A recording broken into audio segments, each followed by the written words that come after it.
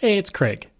I just wanted to let you know that you can listen to Canadian History X early and ad-free on Amazon Music, included with Prime. Greetings and welcome to another episode of Canadian History X. Today, I'm talking to one of Canada's greatest musicians and a man who is heard on the radio in Canada pretty much every single day since the 1980s.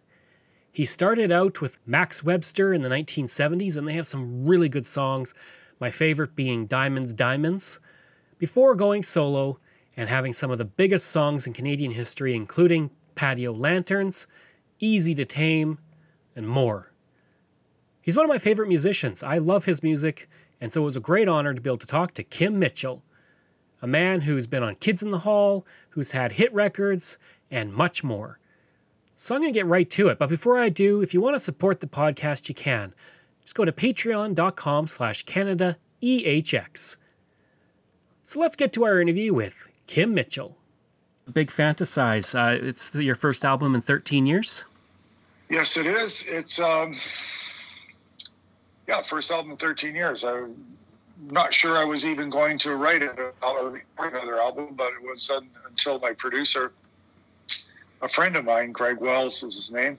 He was in my band at 17 and then moved to Los Angeles. He heard these songs and went, "This is a side of you that your fans need to hear. So come on down to Los Angeles and let's record some of this." So that's exactly what we did. I did it with a bit of hesitation, as anybody would, because you go out when you play live. I'm playing the stuff that people know in my career and love, and I was content with that, just to never record again, even though I had these songs. But once we got into it, I was having a nice time. It was a really cool experience, a very cool journey for me to take again.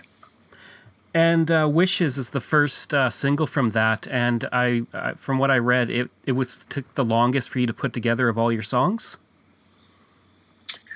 Yeah, it's the longest song to ever get put together by me. Actually, I can't think of anything in my life that took any longer than this song. It took 10 years, yeah. I found the poem in a waiting room, and it was just in a book, and I randomly opened up this book of poetry in a waiting room, and Wishes popped out at me by A.C. Child. And I read it and went, wow, I should write a song around this lyric. It's such a beautiful lyric. It reached right in there so long ago. And so I did that. And but I knew that even though the poem was complete, this song wasn't. Listening back to the song, I was like, it's missing something. It's missing a chorus, or it's missing a musical deviation midsection. And so over the course of 10 years, I sort of chipped away at it here and there every few months. And I couldn't really seem to get the parts that matched this tune. I always felt like a little odd. And it wasn't until about 5-6 months ago that I sat down with my guitar, and because I wanted to put it on this record, The Big Fantasize, and I kind of stopped playing the guitar and just kept singing a melody, and it went, oh, that feels kind of natural. That feels like it belongs. And then an hour and a half later, the song was complete, and I kind of went, okay, my gut's telling me this is done. So that was quite a long time. But I guess the moral of the story is, man, if you believe in a song, the right part will come along. If you're looking for something, and sooner or later that part's going to come along. So hang in there. And it's also a big year because you've been inducted into the Canadian Songwriters Hall of Fame. What was it like to find out that you're being inducted with so many great musicians? Well, thanks, Greg. It really took me by surprise. I'm not inducted yet because the ceremony was supposed to happen in May, and obviously things were shut down. But just the fact that I will be is good enough for me. So, yeah, you can see a gold record coming. You can see a platinum record coming because people update you on sales and stuff like that. Or even Juno Awards, you get nominated. And so there's a chance. But this being taken out, it was just kind of like, hey, do you want to meet at the local pub? I'm from SoCan. I want to talk to you about something. And I thought it was maybe going to be something about royalties, because they're the organization that collects songwriters' royalties. He said, well, we want to induct you into the Canadian Songwriting Hall of Fame. And I kind of stopped for a few minutes. I was like, And she goes, "Are you okay? What are you thinking?" And I'm like, "That's quite a group." I said, "But it's quite a dysfunctional group too. It's like people with addictions and family problems and physical problems. And but I mean, that's our fuel." I thought I'll be right at home. Kind of going back a bit, what acts kind of led you to be inspired to get into music? Okay. So you're talking about when I first got when you first started to be a musician? Yeah, when you first started Sure. performing. Okay, yeah. I think I was probably about 5 years old, sitting on my father's lap and watching Ed Sullivan and Elvis Presley came on, and it wasn't the adoration of the fans that got me. I know it's kind of hard to sort of remember that far back because it is, but I just remember being focused on the guitar, and I think, I wouldn't have thought this. I wouldn't have used these words back then, but there was something about the pulse of rock and roll, something about the groove in the pocket. Because I think he was playing "Don't Be Cruel" and "You Ain't Nothing But a Hound Dog" or something like that. I was like infatuated with the guitar all of a sudden, and that's all I wanted. And I think my parents got me a guitar about a year later, and that's all I did was walk around the house kind of playing it. But as a 6-year-old, you're not playing it. You're just kind of hacking around it. I think I hacked around it so much that my mother threw it down the stairs into the basement and broke it. And then around 11 years old, they got me a real guitar and some lessons. And so then you go on, you form Max Webster, which is honestly it's a great band that I don't think enough people know about. Diamonds is a fantastic song. And so you form Max Webster, and then suddenly you're performing and touring with people like Rush. Was that kind of a big shock to be like suddenly doing all of that, following your dream like that? Yeah, it was. I actually moved to Toronto and started Max Webster. I had been living on the Greek island of Rhodes, so I was on the Isle of Rhodes, and I came back to take guitar lessons in Toronto from a specific guitar teacher. And I needed to make $150 a week or something. So I ran into some guys and got a hold of some guys, and we formed a band and started this band called Max Webster, and kind of wacky. We're doing some cover tunes, and I was writing a little bit. And then, the record company came along and came out to see us play, and we were filling places, and next thing we're playing with Rush. And I mean, we went on the road with everybody. It wasn't just Rush. We were opening up for Black Sabbath, some of the Southern bands. I remember REO Speedwagon, all kinds of there's not too many bands back then that I didn't do a slot in front of, except for Kiss. We never opened up for Kiss, and I got to ask Gene Simmons that. I said, Gene, how come Max Webster never opened up for Kiss ever? And I swear, this is what he said. He goes, "Because you guys could play." Can't make them look bad. No, that's just Gene. Yeah, well, that's just Gene being Gene. He's a wonderful cat to talk to. He's really, really gracious, really awesome dude. But it felt awesome. It felt really nice too.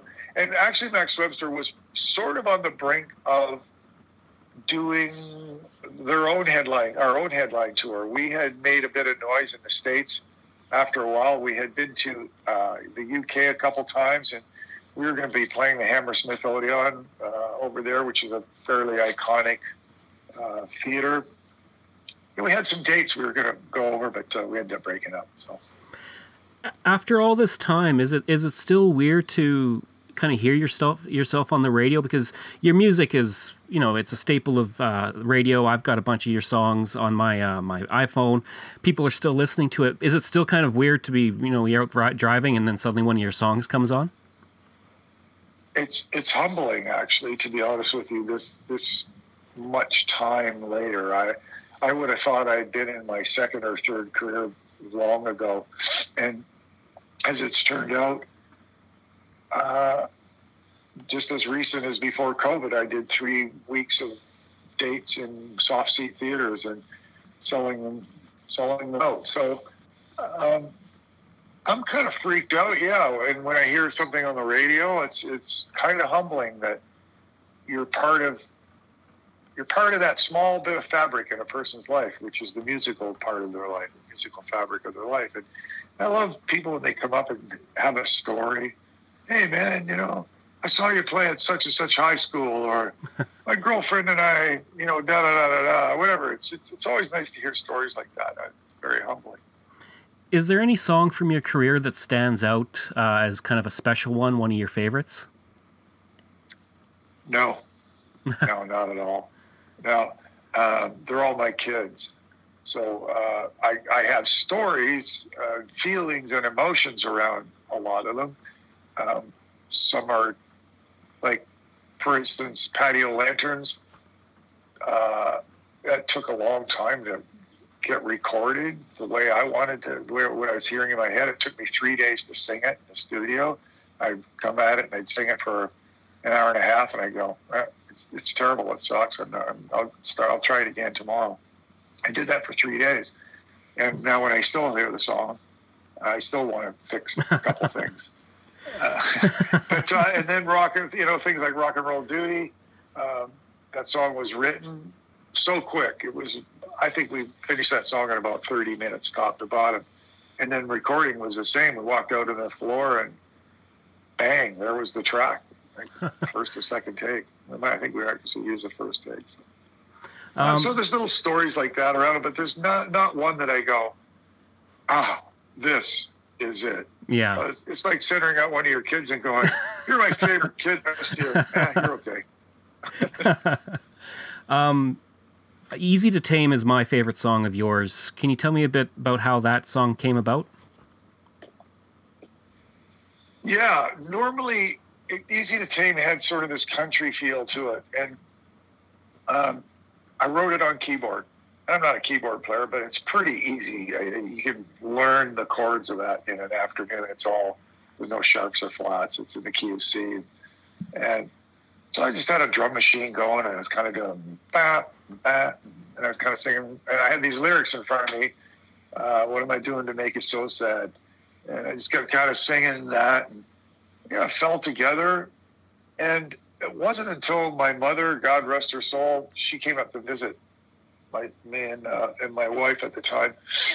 And I said, she goes, "Oh, what are you doing? What's all this stuff?" And it was my recording stuff. I said, "Oh, it's just my recording stuff," which was tapes back then. So I had a bunch of tapes. And she goes, "Oh, what are you writing?" I said, "Well, I just finished a song. It's going to be called Easy to Tame." She goes, "Oh, let me hear it."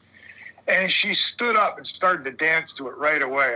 I'll always picture my mother dancing to the demo of that song. It was her and I and my wife, and I was just playing it through some little speakers, and she was like dancing in the dining room. And I was like, wow, this is such a cool moment.